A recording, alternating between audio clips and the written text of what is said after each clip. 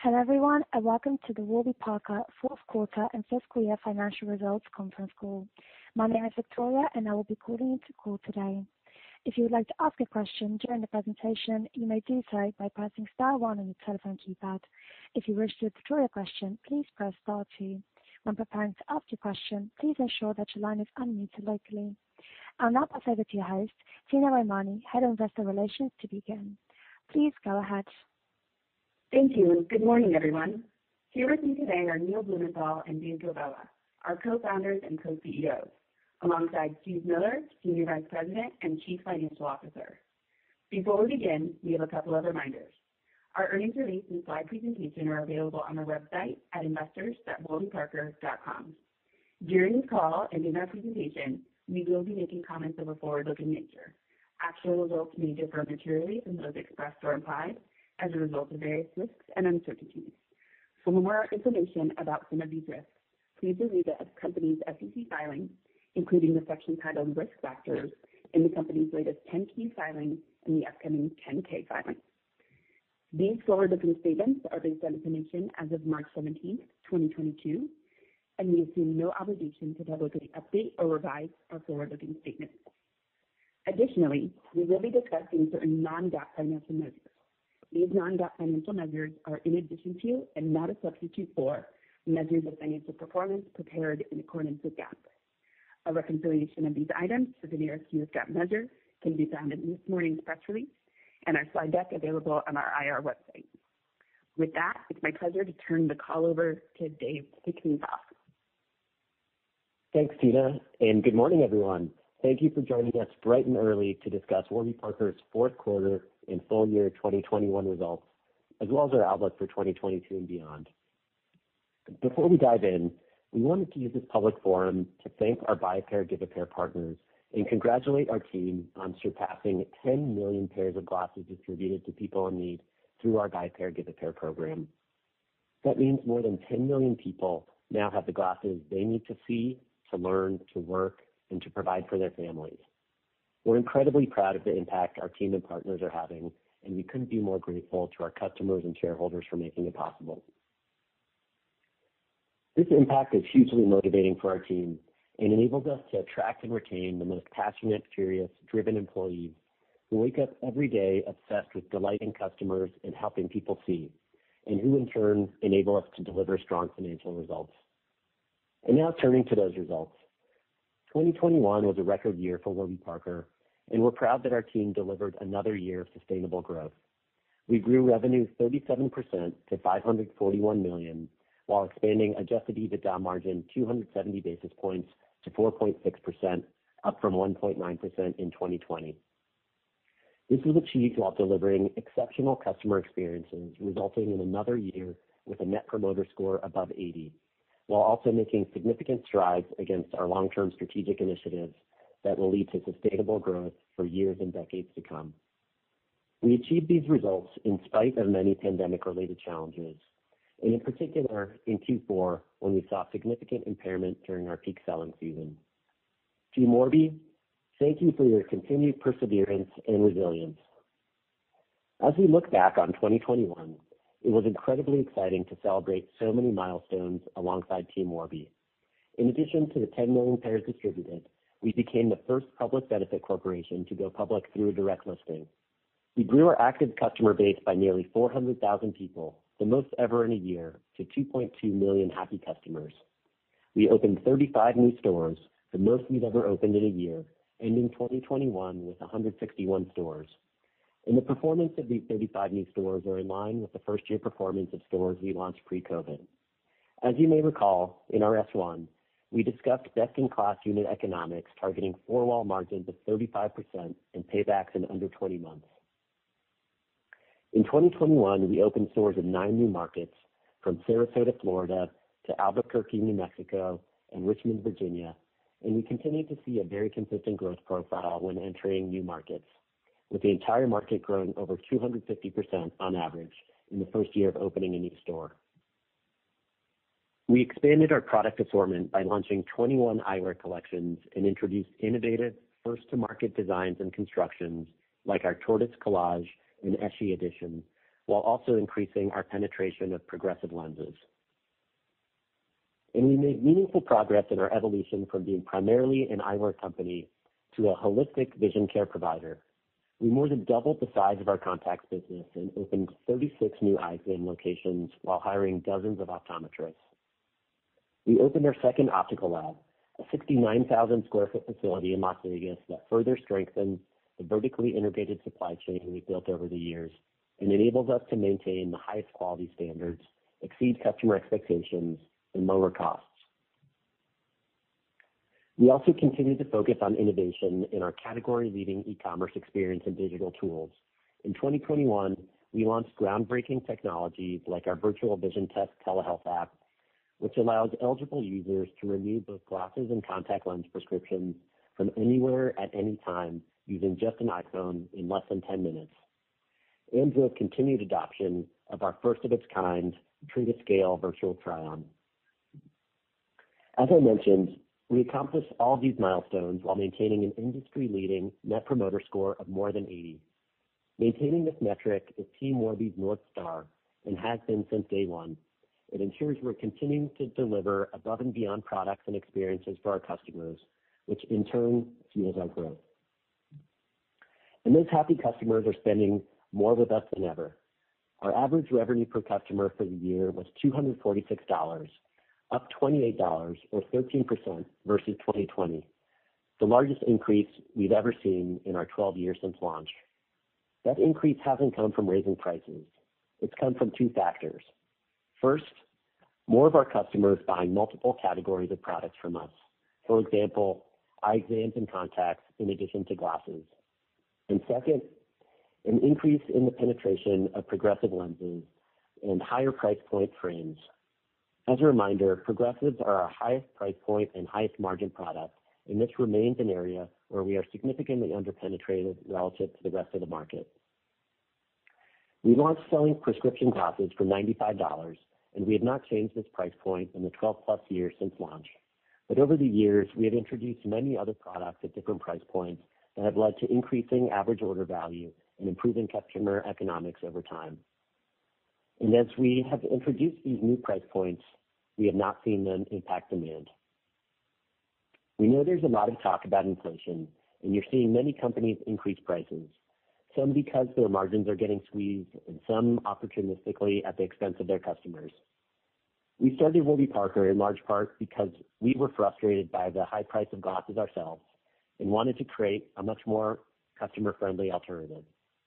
As such, we will always focus on delivering great value, and will leverage our structural advantage of controlling our supply chain while eliminating wholesale markups and licensing fees to pass savings on to our customers. We are excited that we're able to maintain our high gross margins and continue to improve our customer economics without resorting to sweeping price increases. As others in our category continue to raise prices, our value proposition will become even stronger over time, which we expect will lead to even greater sustainable competitive advantage. Of course, all of these positive results are due to the tireless efforts from our more than 3,000 team members who continue to be highly engaged. In a recent survey, 87% of employees said that they are proud to work for Warby Parker, and 88% said they would recommend Warby Parker as a great place to work. And we couldn't be prouder of how our team has managed through the multiple waves of the pandemic, especially the most recent Omicron outbreak. Omicron was particularly impactful given the unique seasonality in our business.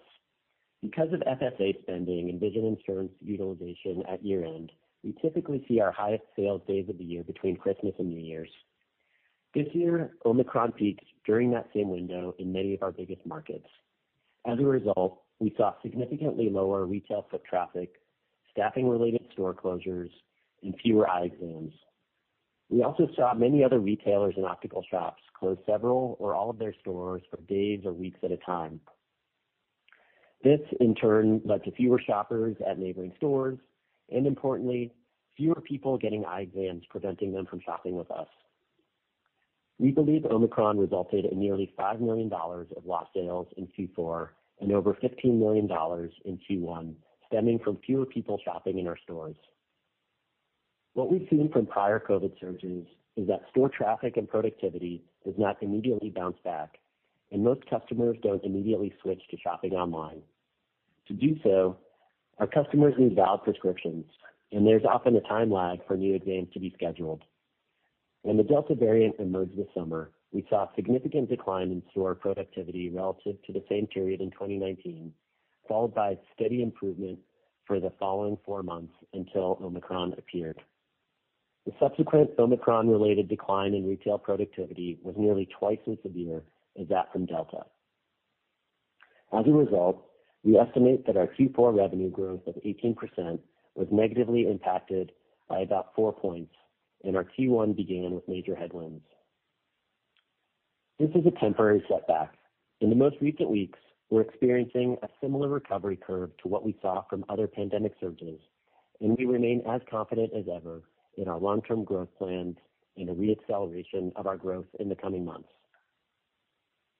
While the pandemic has been disruptive to our business, it has been more disruptive to others in our category. This has enabled us to continue to grow our customer base and take material market share over the last 2 years. The U.S. eyewear market grew 5% from 2019 to 2021, while we grew 46%. And our differentiated omnichannel model is even more advantaged when consumers have easy access to eye doctors and prescriptions and feel fully comfortable shopping. As consumer behavior rebounds in our category, we believe we will benefit differentially as our 160-plus stores regain foot traffic and return to full productivity, while we continue to serve customers through our unique and industry-leading digital tools and e-commerce platform. And with that, I'll pass it over to my co-CEO and co-founder, Neil, to talk through why we remain so excited for the rest of 2022 and beyond. Thanks, Dave, and good morning, everyone. We're as excited about our business and category as when we first started 12 years ago. As many of you know, our category is different from other consumer categories. Our core product, eyewear, is a combination of a health product and a fashion accessory. We have a unique responsibility to provide vision while amplifying one's identity and style. We are fortunate to operate in a large and growing market, $160 billion globally and $44 billion in the U.S. alone, and one that provides essential products and services that are purchased in both strong and weak economic environments. Several factors contribute to this growth and durability. First, most people need vision correction, with 76% of adults using some form of vision correction in 2021. Second, there's a natural replenishment cycle as prescriptions change or as people update their fashion preferences. Further, there are several macro factors contributing to rising vision correction needs and a steady influx of new customers who expect an exceptional vision care experience, from an aging population and increased screen time usage to the acceleration of e-commerce penetration and increasing prominence of telehealth. These trends support expectations that the industry will continue to grow and continue to become more favorable to our omnichannel approach. This is obviously exciting for us at Warby Parker. Despite being one of the only optical retailers to grow in 2020 and then accelerate that growth to 37% in 2021, reaching $541 million in revenue, we still just represent 1% of the U.S. market. Another optical industry dynamic that makes it particularly appealing to our vertically integrated business model is that roughly 50% of the market is served by independent eye doctors and their optical shops that purchase frames and lenses wholesale and then resell them. The other half of the market is served by retail chains.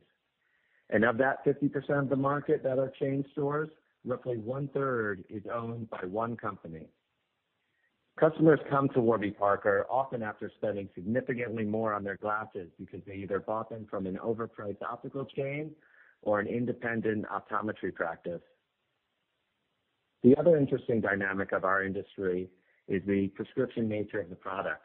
You need a valid prescription to buy glasses and contacts. Industry-wide, approximately 70% of people buy glasses and contacts in the same location they have an eye exam. This benefits us as we open up more stores with exam suites and optometrists. However, sales are negatively impacted when customers are not able to obtain prescriptions from us or their local optometrist due to Omicron or other variants. While the prescription dynamic protects incumbents by providing barriers to entry in normal times, it leads to a slower ramp up in other categories after a COVID surge. In spite of COVID, the eyewear market is poised to continue to grow faster than GDP, with an outlook of a 5.3% CAGR from 2022 to 2025. If there's one phrase that you hear repeated in the offices of Warby Parker, it's sustainable growth. Our management philosophy is to drive predictable growth while expanding margins and delivering exceptional customer experiences to ensure future growth. Our long-term outlook remains the same. We plan to grow revenue consistently at 20% or more, maintain healthy gross margins of 58 to 60%, gain leverage and expand adjusted EBITDA margins 100 to 200 basis points per year to achieve 20+% adjusted EBITDA margins. We also plan to continue to make appropriately sized investments in technology and in our team to ensure exceptional customer experiences that result in a Net Promoter Score greater than 80. In 2022, we anticipate growth consistent with our philosophy of continued sustainable growth. We expect to grow top line 20 to 22% to $650 million to $660 million. Ahead of our direct listing in September, before the onset of Omicron, we provided a framework of 2022 net revenue growth of at least 25%. We arrived at our current range of 20 to 22% growth after taking into account the estimated $15 million impact from Omicron in Q1 and assuming our stores reach 90% of pre-pandemic levels in Q2 and full productivity in Q4, based on the recovery curves we observed from the onset of COVID and from the emergence of Delta. We expect our gross margins to remain consistent at 58 to 60%, and we anticipate that we will improve adjusted EBITDA 100 to 200 basis points. And of course, we expect to maintain a Net Promoter Score at or above 80. We see tremendous opportunity in front of us, fueled by the natural tailwind we have as a business, having launched purely online, selling just single vision prescription glasses. We expect most of our 2022 growth to be driven by our retail channel as traffic and sales productivity rebound, particularly for our 63 urban locations whose productivity is currently 15 points lower than our suburban locations. We also plan to open 40 new stores in 2022 and end the year with 201 locations. Last year, we commissioned a third-party study that concluded our retail footprint has room to expand to over 900 retail locations in the U.S. while maintaining our best-in-class four-wall economics. This is still a fraction of the 41,000 optical shops that exist today. As we continue to expand our product and service offering, we believe this will also expand our store footprint opportunity. And of course, we'll continue to serve customers via our leading e-commerce channel, using unique tools like our virtual try-on to make the shopping experience fun and convenient, both online and offline. Having a flexible omni-channel model has enabled us to grow significantly faster than others in our category and will continue to be a structural competitive advantage going forward. On the product front, we expect our progressive penetration will continue to increase, driving top-line growth and gross margin expansion. Glasses with progressive lenses enable customers to see in the distance and up close. It's a product that is generally for customers 45 years and older. Our progressive glasses start at $295 versus our single vision product that starts at $95. In addition to the significantly higher ASP, progressives have a higher gross margin. We continue to be highly underpenetrated versus the industry, with progressives making up approximately 45% of all prescription glasses sold in the U.S. today, while it's just 20% of our prescription business, up from 16% in 2020. We're particularly excited by the fact that today, progressive purchases tend to skew more towards bricks and mortar, given the complex nature of the prescription and the older customer demographic. So as we scale our retail footprint and our stores return to full productivity, we expect to see compounding growth of this product. We expect that our eyewear ASP and gross margin will continue to expand thanks to our increased progressive penetration, given the $200 price differential between our single vision glasses and our progressive glasses. We'll also continue to invest in our relatively new contacts business, which doubled last year to 4% of our business, and which we expect to grow at a similar pace in 2022. The contacts market alone is over $5.5 billion, and contacts typically account for 15 to 20% of an optical retailer's sales. So we believe we have many years of high growth ahead of us. We'll also continue to invest in our eye exam and vision testing business. Like contacts and progressives, we are underpenetrated in the eye exam market given our e-commerce beginnings. The eye exam market is over $6.5 billion, and while exams typically account for 10 to 15% of an optical retailer's sales, ours accounted for less than 2% of our sales in 2021. To drive growth, all 40 of our new 2022 stores will offer eye exams. We anticipate ending the year providing eye exams in 154 stores, up from 107 in 2021. We'll also transition 40 existing stores in states where we cannot directly employ optometrists to a PC model, which will give us greater control over the customer experience and enable us to recognize the exam revenue. Lastly, we'll continue to lead the way in telehealth and expand the capabilities and awareness of our virtual vision test. Of course, we recognize businesses like ours are currently facing unique challenges, but we feel confident in our team's ability to navigate through them. Despite Apple's IDFA update and privacy changes, we've not experienced significantly higher customer acquisition costs. Several years ago, we made the strategic decision to limit our dependency on paid social media platforms by reducing spend to less than 5% of our total media budget, and instead leverage our highly flexible marketing model through a diverse mix of online and offline marketing channels. Given our customer base generally skews more affluent, we did not detect an increase in sales last year because of the federal stimulus in March, and are therefore not lapping a one-time bump. Regarding shipping, the majority of our customer shipments are made through carriers where we have a negotiated fixed price multi-year agreement in place that do not include fuel surcharges. As Dave mentioned, we expanded our manufacturing footprint in the U.S. by opening a second optical lab in Las Vegas last year. This enables us to make more glasses in-house, which leads to greater gross margins, higher quality, and faster delivery times. We've been able to hire the talent required to scale operations faster than planned. In fact, we continue to attract and retain great talent across the organization, from our manufacturing facilities to our stores to our corporate offices. This is thanks to our employer brand, which has only gotten stronger because of our actions during the pandemic to protect the health, safety, and financial well-being of our employees, as well as our do-good efforts. Our team takes immense pride in our recent milestone of distributing 10 million pairs of glasses to people in need. While these are extraordinary times, Team Warby is well prepared and fully energized to continue along the path of sustainable growth. With that, I'll turn it over to Steve to talk about our results and provide color on our 2022 financial outlook. Thanks, Neil and Dave. Good morning, everyone. Jumping right in, revenue for the full year of 2021 came in at $540.8 million, up 37% versus 2020 and up 46% versus 2019. We finished the year with 2.2 million active customers, an increase of 22% year over year. The power of our financial model stems from robust customer economics, which continue to strengthen. During the year, we grew average revenue per customer by 13% to $246. Additionally, our retention rates through 2021 continue to demonstrate the long-term relationship we're able to form with our customers, which we believe is unique in the optical industry.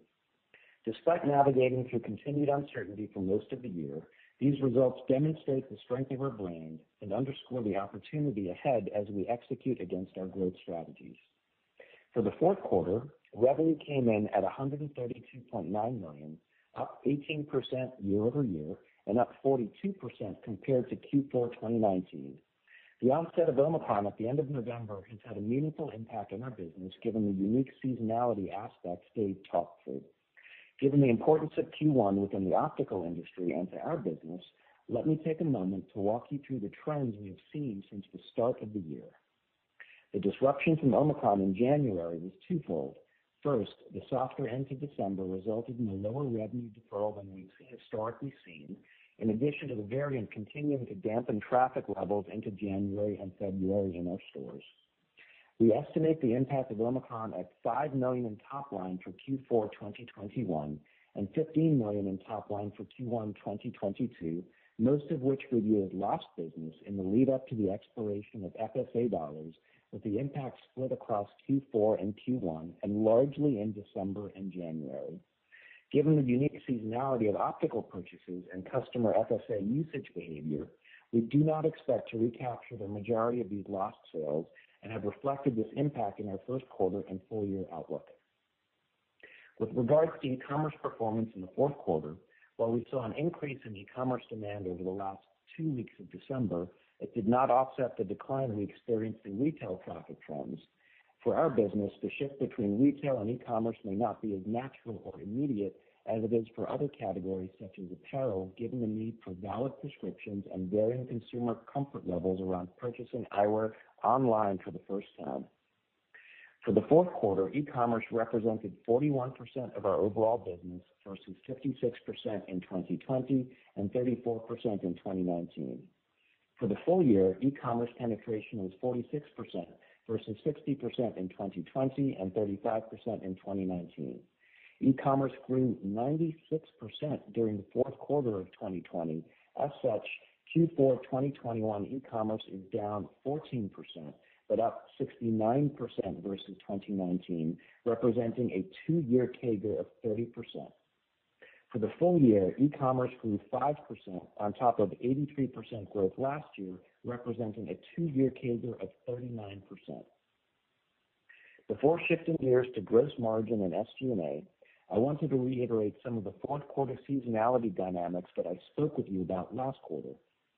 Q4 is generally our lowest margin quarter given the revenue deferral and as we make several investments to support the important holiday selling season as well as the expiry of FSA benefits.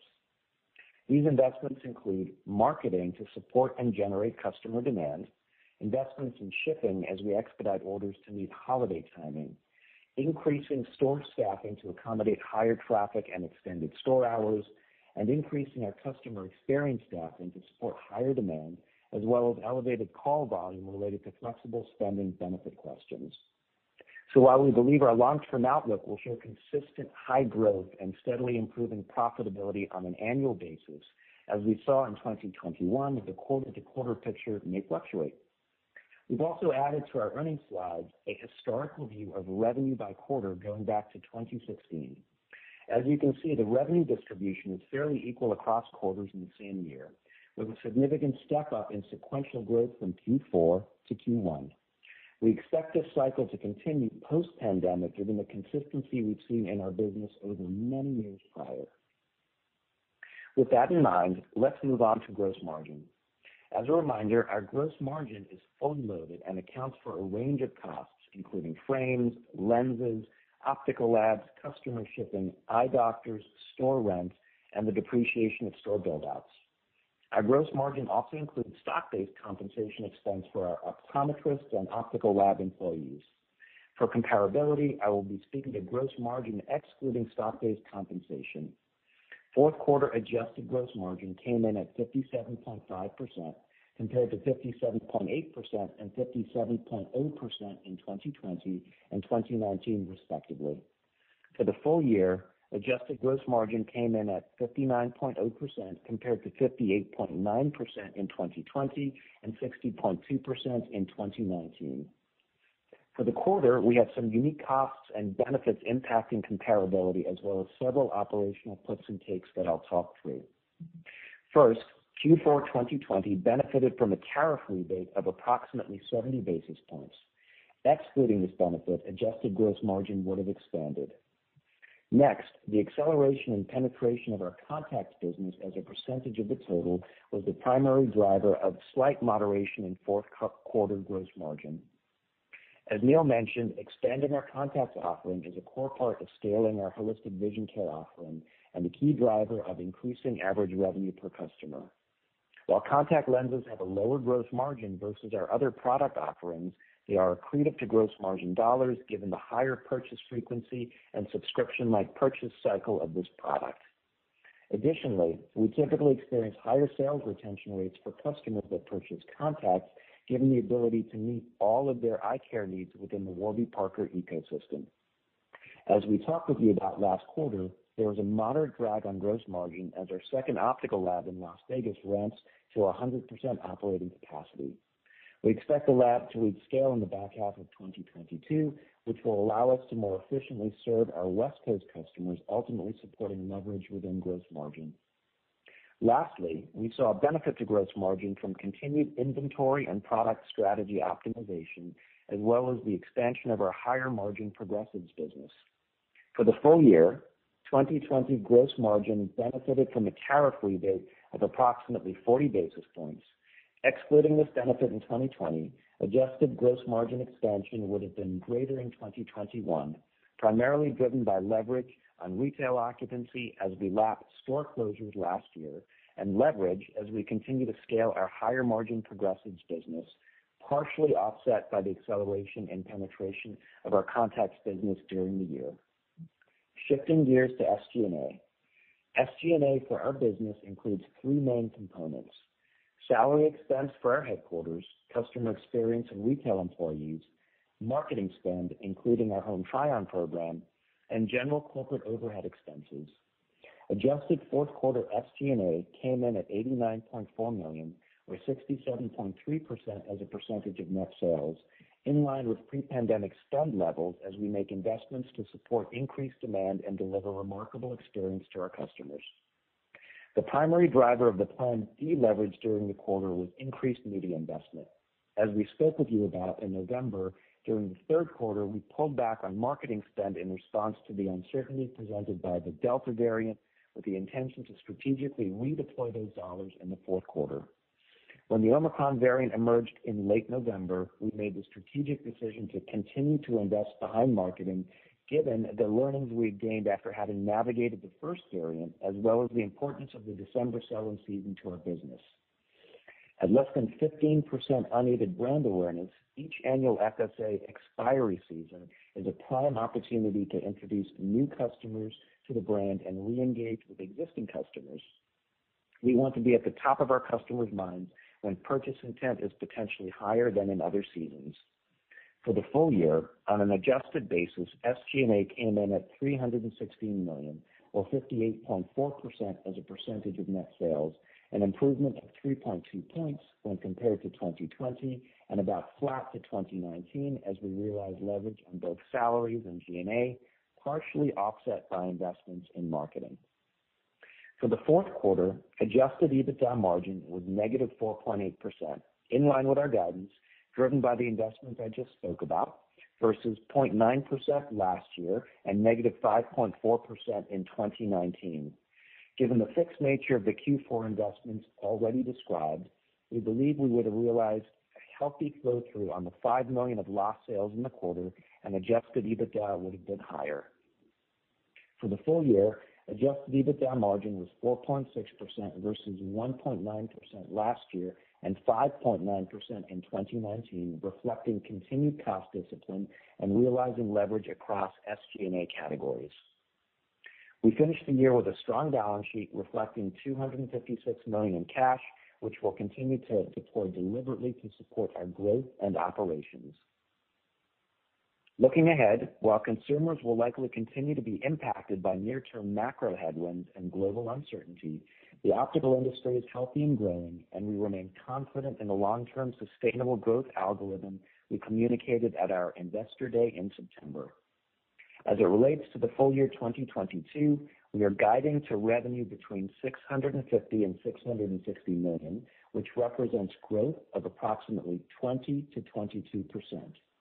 This outlook reflects the impact of an estimated $15 million of lost sales in the first quarter that I spoke about previously. While we do not plan to guide on a quarterly basis, given the disruption of Omicron to the start of the year and the corresponding impact to our full year 2022 guidance, we wanted to provide additional color. For Q1 2022, we're guiding to revenue between $153 to $154.5 million, which represents growth of 10 to 11% year-over-year. This represents sequential top-line growth of approximately 17% from Q4 2021 to Q1 2022. As you can see in our slides, pre-pandemic, we typically have seen sequential step-ups of 25% plus from Q4 to Q1 and would have expected a similar dynamic this year if not for Omicron. Our full year guidance assumes continued retail recovery, reaching approximately 90% of pre-pandemic levels in Q2 and full productivity by year-end. For context, in 2019, our stores open for 12 months or more generated $2.6 million in revenue on average. While we remain optimistic we will ramp back to full productivity faster, we are maintaining a conservative stance as the timing and rate of recovery will continue to be impacted by changes in the COVID environment alongside some of the broader macro headwinds facing the consumer and the economy, both known and unknown. Our outlook also reflects our expectations for earlier timing of new store openings. Similar to 2021, we expect more than half of our openings to occur in the second and third quarters and underpins accelerated growth from Q2 forward. In line with the results delivered in 2021 and consistent with our long-term outlook for sustainable growth, we expect full year 2022 gross margin to be in the range of 58 to 60% and expect adjusted EBITDA margin improvement of 1 to 2 points, representing 5.6% to 6.6% adjusted EBITDA margin for full year 2022. We continue to expect sources of leverage to come from continued optimization of our retail and customer experience teams, a disciplined deployment of marketing spend and corporate overhead, with revenue growth outpacing SG&A spend. In summary, we are very excited about the growth in the business, the continued recovery of our stores post-COVID, and the opportunity in front of us. To quickly recap some of the highlights we want you to take away from today's call. First, our business grew significantly, expanded profitability, and gained share despite being materially impacted by Omicron given its timing during FSA season, as well as its disruption of customers' ability to obtain eye exams and new prescriptions. Second, our business is not significantly impacted by increased shipping costs, labor shortages, Apple's privacy updates, or lapping stimulus. Third, our business benefits from the reopening currently underway as our retail productivity and our channel mix normalize. Fourth, our enthusiasm and energy for the success of our customers, our shareholders, our co-workers, and the communities we serve has never been higher, and we're excited for the year ahead. With that, Neil, Dave, and I are excited to take your questions. Operator, please open the line for Q&A. Thank you.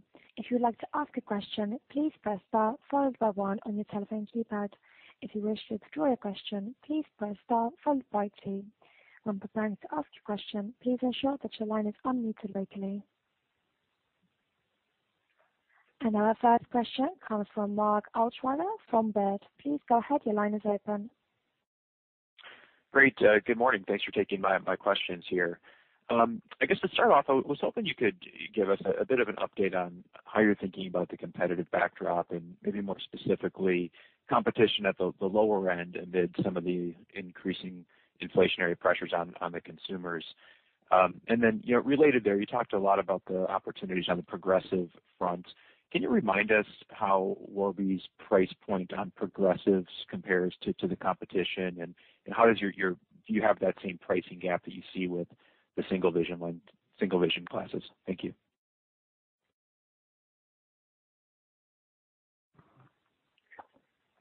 Thanks so much for your question.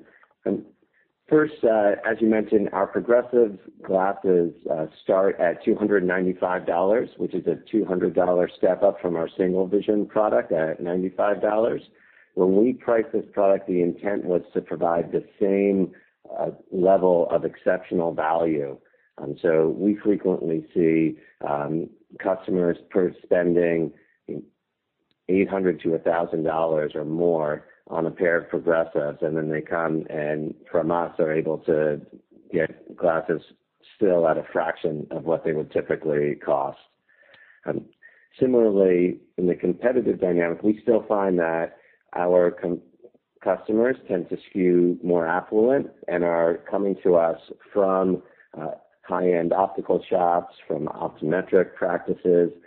We have not seen significant competitive pressure from the lower end of the market.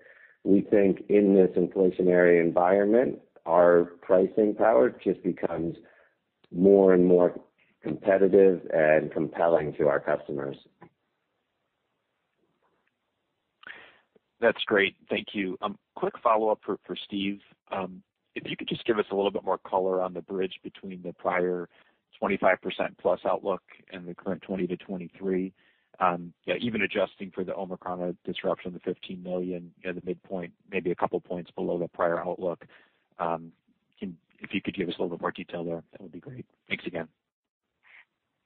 Sure. Thanks for the questions, Mark. And just on the last part of your question on our progressive pricing versus the competition. So if our average price is $295 for a similarly quality progressive frame and lens, you're talking anywhere from $600 to $1,200 depending on the retailer. So we believe that there still continues to be a tremendous pricing advantage that we offer based on the specific quality of our lens type and frame. In terms of the question regarding the full guide for 2022, so we attribute roughly $15 million of lost business in Q1 to Omicron, which accounts for roughly 3 full points of growth, which gets you from our 25% guide down to 22. We've also modeled in some conservative assumptions as it relates to the recovery of our stores to 100% productivity. And so that would account for the incremental 2 points of flexibility that we've built in our model. There's still a level of uncertainty in the environment, and although we're all optimistic that we're through the COVID era, it is not officially done yet. And while our stores are on their path to recovery, and we're optimistic they will get back to 100% before year end and 90% in Q2, we wanted to build in a level of conservatism just that we think is prudent. Great. Best of luck. Thank you. Thank you so much for your question. Our next question comes from Kimberly Greenberger from Morgan Stanley. Please go ahead. Thank you so much. Good morning. Steve, I just wanted to follow up on your answer to Mark's question there. If we could just start there. On the recovery in your urban store productivity, I'm wondering if you can help us understand if, first of all, the suburban stores have improved their productivity back to 2019 levels. In other words, have you seen, post the original onset of COVID in the spring of 2020, have you seen your suburban stores retrace back and recover to full productivity? And then on the urban store recovery embedded in your revenue guidance for 2022, are you assuming that office workers go back to their in-office habits of 2019 in order to get you back to that pre-pandemic level of productivity in your urban stores? Thanks, Kimberly. This is Neil. So our suburban stores have not yet reached full productivity. And again, our urban stores are more than 15 points below that. We are assuming sort of what we're seeing in our own business, which is we're calling back our New York headquarters starting April 5th. And we're also returning to the office mandatory 3 out of 5 days a week. So, we are assuming a ramp to full productivity, but not necessarily full traffic to pre-pandemic levels. And part of our increases in productivity continue to be driven by increased progressive penetration, eye exams, contact sales. Our urban stores have been impaired, not just because of reduced office worker traffic, but in many neighborhoods, reduced tourism as well that we anticipate will rebound. So we do anticipate that the urban stores will return to full productivity at a slightly slower pace than our suburban locations. Okay, great, Neil. That's great color. Thank you so much. And I just wanted to step back for a second and talk about the strategies that you might have in place either in 2022 or 2023 to enhance the Warby Parker proposition to consumers who have vision insurance. Any sort of incremental strategies or new ways of really tackling that insured market. Thank you. Sure. Thanks for the question, Kimberly.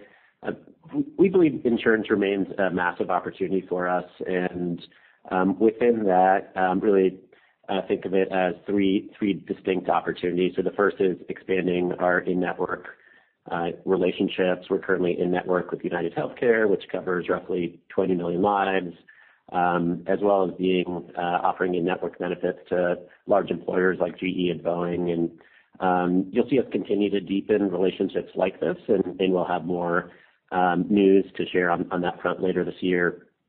The second category within the world of insurance is building awareness about out-of-network benefits. And we did a recent survey of a couple thousand consumers and found that industry-wide, most consumers are spending $130 out of pocket when they use their in-network benefits. But if those same consumers came to Warby Parker, they would spend $0 out of pocket to purchase single vision glasses.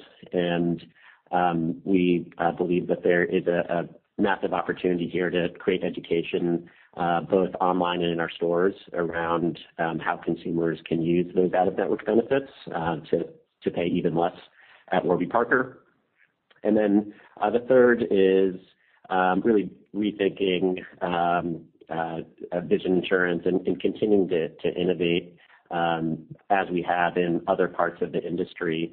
And all the aspects of our expansion into a holistic vision care provider, continuing to open exam rooms throughout the country, continuing to hire optometrists, investing in telehealth, expanding our contacts business, all create the foundation that we believe will enable us to create more innovation in the category over a longer time period. Thank you so much. That's very clear. Thank you so much for your question. Our next question comes from Paul Lejuez from Citigroup. Please go ahead. Your line is open. Hey, thanks, guys. Curious if you could talk about the drivers of your sales assumption for F22, just in terms of active customer growth versus spend per average customer. And then also curious about any bottlenecks that you're running into getting stores open on the construction front or staffing front. And then last, just the number of stores that you're growing in new markets versus existing markets in 22. Thanks, guys. Cool. Thanks for the question, Paul. I'll answer the first part of the question and then turn it over to Neil. In terms of sales drivers and assumptions around active customer growth, one of the nice consistent aspects of our financial model really has been the consistency around which we've grown active customers, really in the 22% zone, so call it the low 20s. And coupled with that, we've seen our ability to increase average revenue per customer on a consistent basis. We talked about how that's up 13% year over year to $246. And so we believe that we will continue to be able to deliver active customer growth in a very consistent way in line with how we have done that. And we also believe that we'll continue to drive increases in average revenue per customer, maybe not as high as 13%, but certainly consistent with how we've done so in the past. From a demand generation perspective, there are a few factors to keep in mind that really underpin our ability to acquire customers. So one is opening up new stores. We plan to open up 40 new stores this year. 25 of them are in Q2 and Q3, which really underpin our accelerating growth targets over the course of the year. And we plan to continue to deploy very disciplined marketing spend. We're very conscious of the equation between revenue growth and CAC, and similar to this year and previous years, we want to make sure that our revenue growth is growing appreciably faster than CAC. And so ultimately, we're increasing contribution profit and contribution margin on a per customer basis. So those are some of the factors and drivers that go into our customer acquisition model. And Paul, this is Neil. We are not seeing any bottlenecks or an inability for us to complete construction and maintain sort of our store opening timelines. And these new stores are performing in line with expectations and in line with first-year performance of the stores that we launched pre-COVID. So trending towards our targeted 20-month paybacks and our 35% four-wall EBITDA. The other thing is in 2021, we opened 9 stores in new markets out of 35 stores that we opened, and we plan to sort of continue to open up in new markets in sort of a similar proportion. Yeah, the rough split this year, Paul, is of the 30 markets we're opening in, 25 will be existing markets and 5 will be new markets. So as Neil indicated, very similar to the split as to last year, but with this year indexing a little bit more towards existing. Got it. Thank you, guys. Good luck. Thank you. Thank you so much for your question. Our next question comes from Brooke Roach from Goldman Sachs. Please go ahead. Good morning, and thank you so much for taking our question.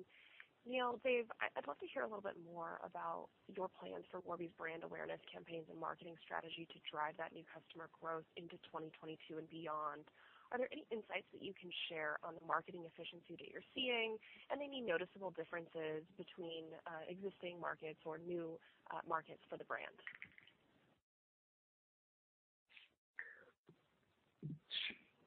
Sure. This is Neil. I'll start. I think first we should probably just talk a little bit about our marketing efficiency. And we know that a lot of companies are seeing challenges because of the IDFA changes. We have not, and that's because we made a very deliberate decision several years ago to reduce our dependency on social media platforms, and it now represents less than 5% of our media spend. We did see CAC in Q4 was elevated due to increased spend, really in anticipation of our peak sales season. And we believe that CAC was indeed impacted by the decrease in sales due to Omicron. That being said, sort of we believe the fundamentals related to our customer acquisition model remain strong. Average revenue is growing faster than CAC. Also, increased retail productivity tends to benefit our CAC, as stores are marketing vehicles, and we tend to see a higher percentage of new customers in our stores vis-a-vis our e-commerce channel. And one of the ways that we raise awareness is by opening these stores and making them super beautiful. And this week we're opening up a store in Hyde Park Village in Tampa. It's our second location in Tampa. Our third location in Tampa, and it's just stunning. The exterior is already sort of generating, I think, a lot of attention in that community. So you'll continue to see a good mix of performance and brand marketing that enables our customers to fall in love with us, and of course just know that we exist. And I would just add that from a marketing standpoint, we've never been overly dependent on paid marketing. Our customers have been and remain our best marketing channel, and we're excited to maintain our industry-leading Net Promoter Score. And to this day, the majority of our customers continue to learn about us through word of mouth, and we expect that to continue to be the case. Thank you. And if I could just ask one quick follow-up to some of the prior questions regarding the Omicron impact. Thanks for all of the color that you've provided so far. But I'd love to hear a little bit more about the signals that you're seeing in the business, maybe in the suburban stores versus the urban stores, that give you confidence that the lower store productivity that you're seeing through the end of February is truly a function of just Omicron relative to maybe a more challenging consumer backdrop given the inflationary pressures on the consumer's wallet. Thank you.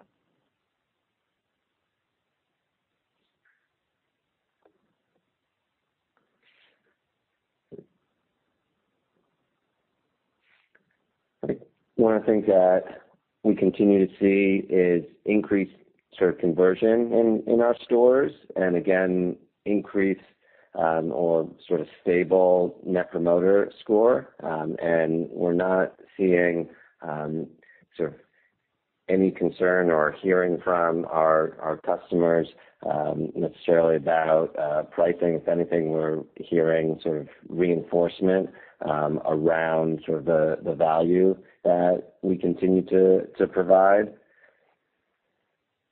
This is also that we've now lived through multiple waves of the pandemic, and we've seen similar patterns where when there are COVID outbreaks in a certain geography, there's an immediate drop in retail traffic.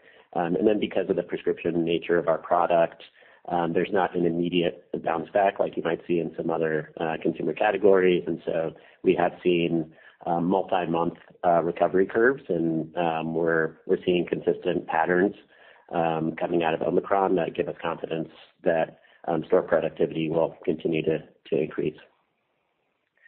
And just adding to that with some of the numbers that we shared in our investor slides, where we shine a spotlight on the recovery curve at the onset of Omicron. I think one of the interesting things we've all seen from Omicron is how quickly the impact occurred, and you can see that our stores at the beginning of December were at 90% of productivity and pretty quickly dropped to 75% by year end.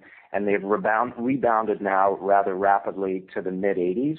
And as we project our recovery curve over the course of the year, and as a reminder, we believe that our stores will be at 90% by Q2, 100% by the full year. That is informed by how our stores have rebounded and recovered through the various time frames of the pandemic, the original onset of COVID, the onset of Delta, and now the onset of Omicron and the recovery through it. Thanks so much. I'll pass it on. Thank you so much for your question. Our next question comes from Oliver Chen from Cowen. Please go ahead. Hi. Regarding holistic vision care, would love your thoughts on the virtual vision testing telehealth app ahead and key catalysts there, and how the customer profile looks, as well as the technology roadmap. And then as we think more near term, with FSA and some changes in FSA in terms of the legislation, what should we be monitoring and how that may impact your business and what's embedded in guidance? And you also mentioned macro factors, which are many of them are out of your control, but was curious about which ones are most sensitive to store traffic and other factors. Thank you. Thanks, Oliver, for the questions. I'll start with the telehealth one. We remain incredibly excited about the prospect of telehealth, making it easier, faster, cheaper for our customers and patients to renew prescriptions and get new prescriptions. And we believe that we're uniquely positioned to bring some of this technology to market. And we're seeing very positive results from our virtual vision test. It's still a new product. We introduced it a few months ago, but are getting incredible feedback from customers who use it. to renew their prescriptions in just a few minutes for classes and contacts from home. And you'll see us this year introduce new capabilities and new features that will make it even easier for us to prescribe additional products and extend the reach of our eye doctors. We also are excited about the potential of using other forms of telehealth, including in our stores, and continuing to invest in technology that make it easier for our eye doctors to serve more patients and drive efficiency in that part of our business. I think from an FSA perspective, we welcome legislation that makes the use of those funds more flexible. That being said, we found that customers tend to be pretty uninformed on changing legislation, or even if their expiration date is not December 31st. There's just a perception of that. So while these changes may immediately take effect, we think that it will take several years for it to significantly influence customer behavior.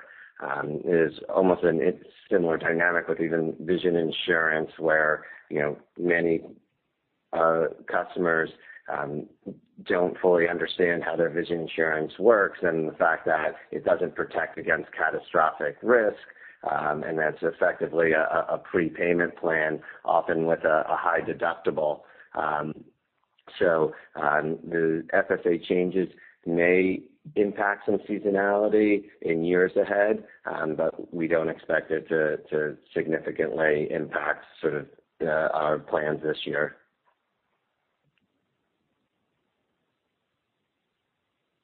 Okay, thank you. And on the macro side, just would love your take. And lastly, hopefully there's no really scale new variants, but there's always news about things happening. As you think longer term, are there ways to future-proof your business with respect to this dynamic? Would love your thoughts as you evaluate long-term strategy. Thank you.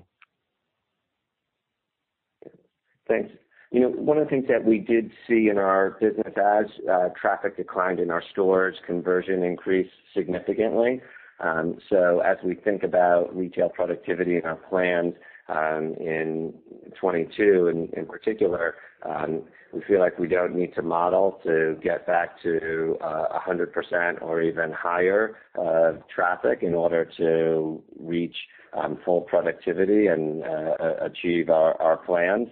We think the macro environment tends to impact other categories more than the optical industry. Historically, the optical industry grows at a rate higher than GDP. On the same token, decreased traffic to neighboring stores, right, increases traffic into our stores. So that's something that we'll continue to monitor. I think that when it comes to the variant and managing through the pandemic, we were an early mover and implemented health and safety protocols quickly. That earned us goodwill with our customers and our employees, and we continue to benefit from that today in our ability to recruit and retain top talent. And that's seen in our employee engagement scores. It's seen in our turnover rates. I think all businesses saw lower than usual employee turnover in 2020, and then elevated in 2021. Ours was relatively stable, so we feel really great about that, and we continue to be just a preferred employer because of our culture, because of our social innovation.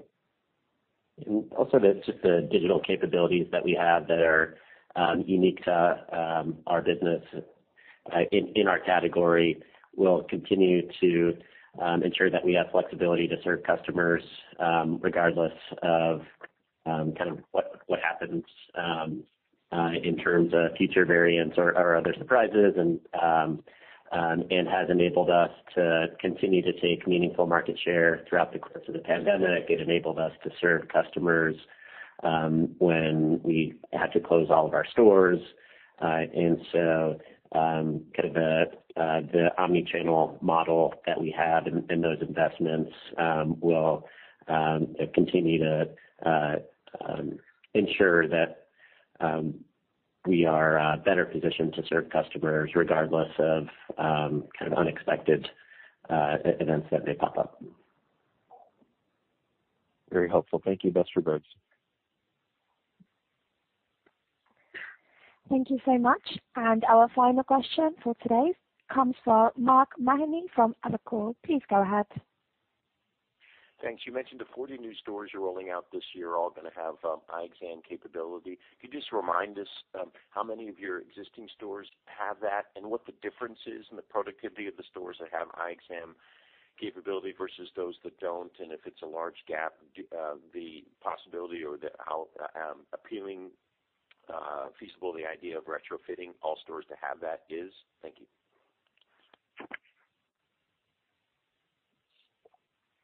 Sure. Hi, Mark. Thanks for the question. Approximately 107 of our stores today have eye exam capabilities.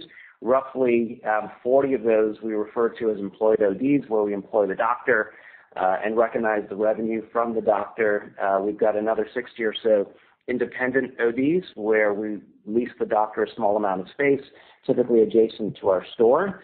We do not recognize the revenue from those eye exams, but we're optimistic, although we can't track it, that the customer gets an exam and then places an order in our store. As a reminder, roughly 70% of all prescription eyewear is purchased at the same place where an individual gets an eye exam. That number is higher for our stores, so we're optimistic as we continue to roll out eye exam capabilities everywhere.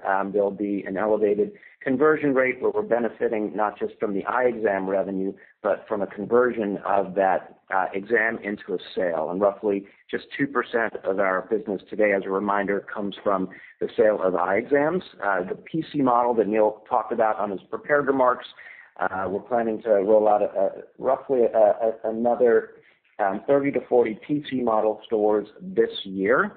And that will enable us in a market where we needed to partner with an independent OD. We'll be able to, for all intents and purposes, have an employer-like relationship with that OD and recognize the revenue from those eye exams and have a bit more control over the customer experience. In terms of the incremental costs to add an eye doctor, the eye doctor, him or herself, more than pays for him or herself by virtue of the fact that we sell eye exams and our eye appointment slots are generally booked. We tend to book in 20-minute increments versus 10-minute increments. So we do believe that in and of itself is a factor that makes our work environment a bit more pleasant and manageable for an eye doctor at a Warby store versus at a competitor store.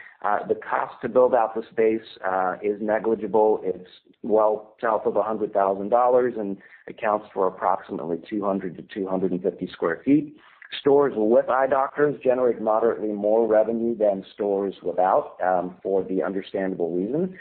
In terms of payback, we've seen very consistent paybacks for our stores at 20 months or below, and that also applies to stores where we add this eye doctor capability.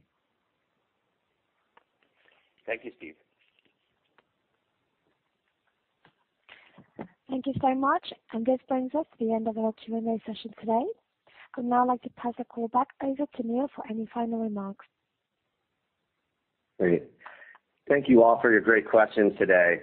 Dave, Steve, and I are so proud of what we and the team have accomplished in 2021, and we're incredibly excited for the months and years ahead. If you have any additional questions or follow-ups, please feel free to reach out to Tina or our investor relations inbox at investors@warbyparker.com, and we look forward to chatting with you all again in May. Thank you. Everyone else has left the call. Thank you, everybody, for joining today's call. You may now disconnect your lines.